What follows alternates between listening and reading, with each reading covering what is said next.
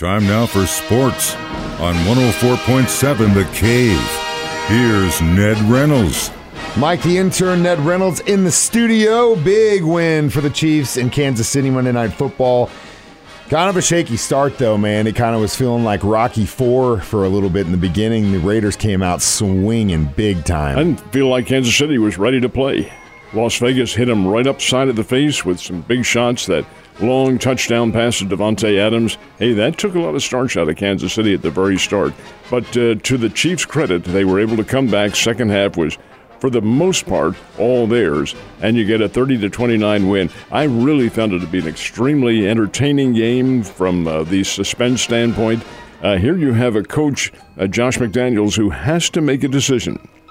And I can't argue with it. I probably would have done the same thing, but instead of going for a tie, he goes for the win. He has a running back who has, this is Josh Jacobs we're talking about, who has had 133 yards rushing in this game and has been just a beast to try to bring down, sends him into the middle of the line, and the Chiefs, who have a huge defensive front four, were able to stop him and prevent a two-point conversion. There is the margin of victory, 30-29. Now, had he made that two-point conversion, we might have seen a completely different story, but then again, you don't know how the teams would have rallied. There's so many intangibles involved, but that was a good win for Kansas City, one they had to have, because they go into a maelstrom coming up on Sunday.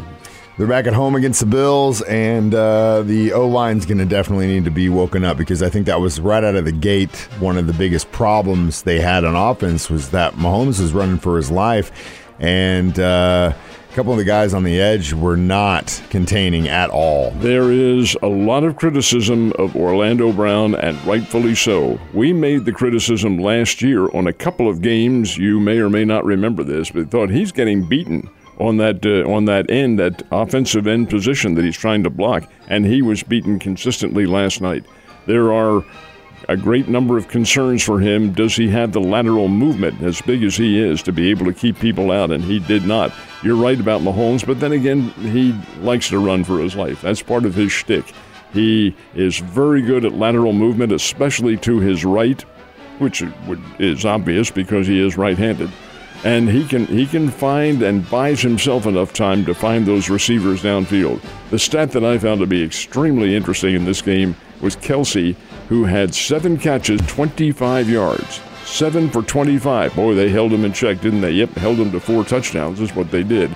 Kelce is very good at finding the holes in a zone defense and getting some help. Now, here's one of your penalty fixations. You guys are harping on the penalty about the passing, roughing the passer, and the media has, this is senseless. It had nothing to do with the game. It was probably not a real good call, but you're going to find them. How about the calls that were not made against the Chiefs when they had, and I picked out 3 of them, illegal picks in the game, which are really, in all fairness, offensive interference. But nope, they didn't call them. Maybe they were brush blocks, but it doesn't matter. They are picks, and that freed Kelce on a couple of occasions to get into the end zone, and he was there. He's a fine player, absolutely fine player, and Mahomes is the catalyst for that ball club. But playing at home really did help them last night. Well, okay, no, let's go back to those penalties. We're not just going to brush over that. Your pick thing, first of all, I get what you're saying, and they are, but that's the way the game's played. Most of these players are all doing that to each other because they're banking on the fact that they're going to do it so quickly, the refs can't see it. That's right. And you saw when Kelce got his illegal motion, that jump, he tries to do that every time, but it's all timing, and if it's wrong, it's a flag, and it just happens. So everyone does in the league, and if you're not doing it, you're going to get screwed eventually. Yeah, you're going to get picked, but most of the time. Is that an excuse because everyone's doing it? Well, hell yeah, why wouldn't you? You got to compete. It's a competition. You got to play the same game. It is part of competition. I will give you that. But no, you misunderstand. What I'm saying is, why harp on one call? Because it was a garbage call, and that's the thing. There are a lot of them. Now, I want you to defend this one. Here, the Chiefs missed a 37-yard field goal from Matt Wright that really would not have given them a whole big advantage, would have put them up by 4, which is catchable. defensive holding on the Raiders? How do you call defensive holding on a field goal attempt? It's never called. Okay, make good, maybe. Retribution, possibly, but at the same time, the refs normally don't, after a game, say anything about calls. They don't.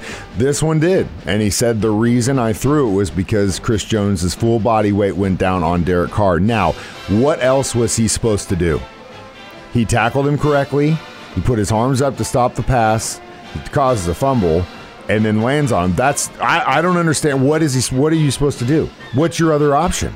Not tackle him? Because that's really the only... That is not defensive holding that we were just talking about. Well, I know, but I'm saying the retribution back to the garbage call. I told you just earlier, I don't think it was a very good call. But did it make a difference in the game? No. Not really. Well, either way, though, like you said, I mean, even just with the gimme on the defensive hold on the field goal, which got us a first down, which, again, I was like, whoa. I know. First down also got the fourth touchdown. I know. But at the same time, we won, so who cares? 30-29 is a dandy football game. I'm interested to see how the Chiefs react to this on Sunday when they play Buffalo. Buffalo's totally different team from Las Vegas. Las Vegas is not all that bad. They're a bogus 1-4, in my opinion. They could have won some of these games that they've lost, including last night. But over and above that, that's a team that has me worried because always very early in the season now. We've played 5 games.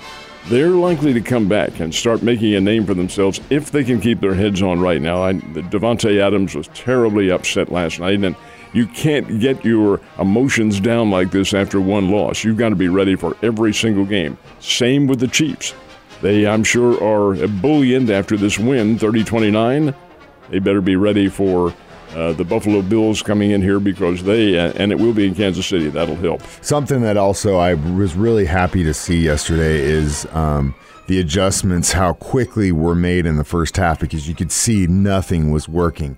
And normally it takes, in my opinion, the Chiefs for a long time, it took them a long time to make those adjustments, almost a whole half before they come back out and say, okay, this is what we're going to do now. They were doing it felt like, in real time and adjusting to it. And you could see it because as soon as the first half was coming to an end, you could see momentum was starting to move in our favor. And I think it had to be because of what they started to do on offense, and their game plan changed. Their change on offense was subtle, but it was there.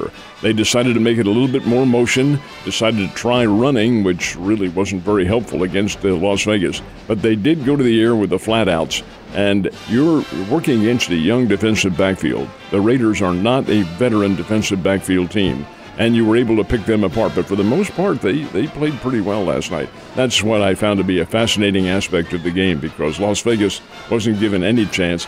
I thought the Chiefs would run away with them. 37-20 was my pick.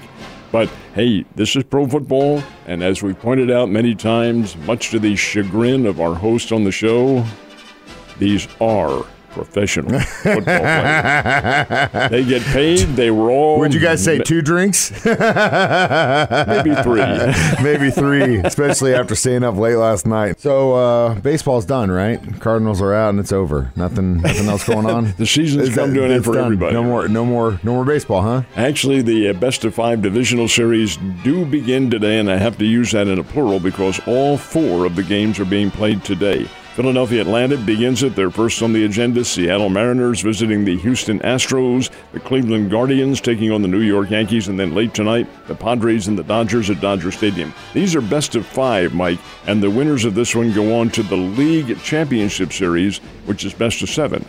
Then the winners of that go to the World Series.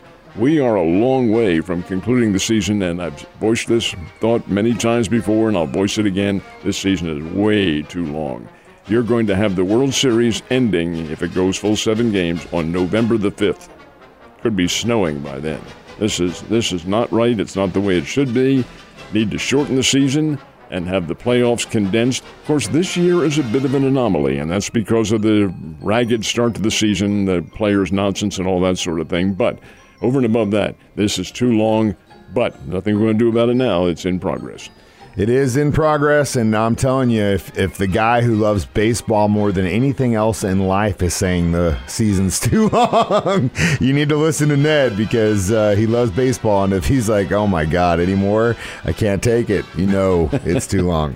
All right, so There's no way the MSU Bears are still in the top 25, is there? No, there isn't anyway, and they aren't. And that is very painful. The Bears lost, as many of you know, their third straight conference game last Saturday, falling to Southern Illinois 38-21, and their fourth loss in a row. Now, you have to erase the one because it was against Arkansas, which at the time was number 10 in the nation. Well, the Razorbacks have also fallen on difficult times. Oh, they got blasted by Mississippi State over the weekend after losing to Alabama last week, so they're having their own problems. But over and above all that, Bears out of the top 25. Missouri State is idle this week. They have, obviously, a bye week, and then go to Northern Iowa in the latter part of October. Northern Iowa is not the Northern Iowa of the past. They are very vulnerable.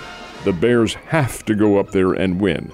Are the Bears still in the playoff picture? I guess maybe theoretically they are, but they really can't afford any other losses, and I really think they may have succeeded in having that final loss. I can't really say succeeded because that's not what they've done, but defeated with that final loss, and that may have cost them really dearly against Southern Illinois. But over and above that, hey, you've got to get a win every time out. 5 games remain, and the onus is on their shoulders now to really play some solid football. Really is, and you had just the best hopes in the world, and God, man. Oh, well, there's always next year. Interesting decision in regards to someone's future. That future is Albert Pujols. I know many of the Cardinals fans, in fact, all of Cardinals Nation, were hoping that when he retired, he might become a Redbird and maybe be a roving coach or something of that caliber, or just a figure in the stands greeting people and all that, which Albert is very good at doing. But no, he has made a commitment. When he signed with the Los Angeles Angels back in 2011, part of the contract called for a 10-year services contract after he retired. He said the other day to the press that he is going to honor that. That means he's back in California now and going to work for the Angels for the 10 years, or as long as they want him, of course, before they pay it off in total. But a personal services contract with the Angels, he's going to honor that, so that will take him, at least for now, right out of the Cardinals mix. That's a shame because Albert is a Redbird, and I really think that when he goes into the Hall of Fame 5 years from now, he will do so with a Cardinals hat, I would think. But we'll see what happens. He is going to honor his commitment to the Angels. Probably going to be one of those hybrid, half Cardinal, half Angel, half Dodger. I've seen them. That has been done in the past, but it's pretty rare. They being the Hall of Fame, which is not part of Major League Baseball as such. It's what it's designed for, and it's backed by Major League Baseball, but it is not governed by Major League Baseball. It's governed by its own board. They make the decision as to what hat the player wears after consulting with the player. Well, I'm pretty sure you're probably right on the money. He's got to have that Cardinals hat on. Ned, you have a great day and get some sleep.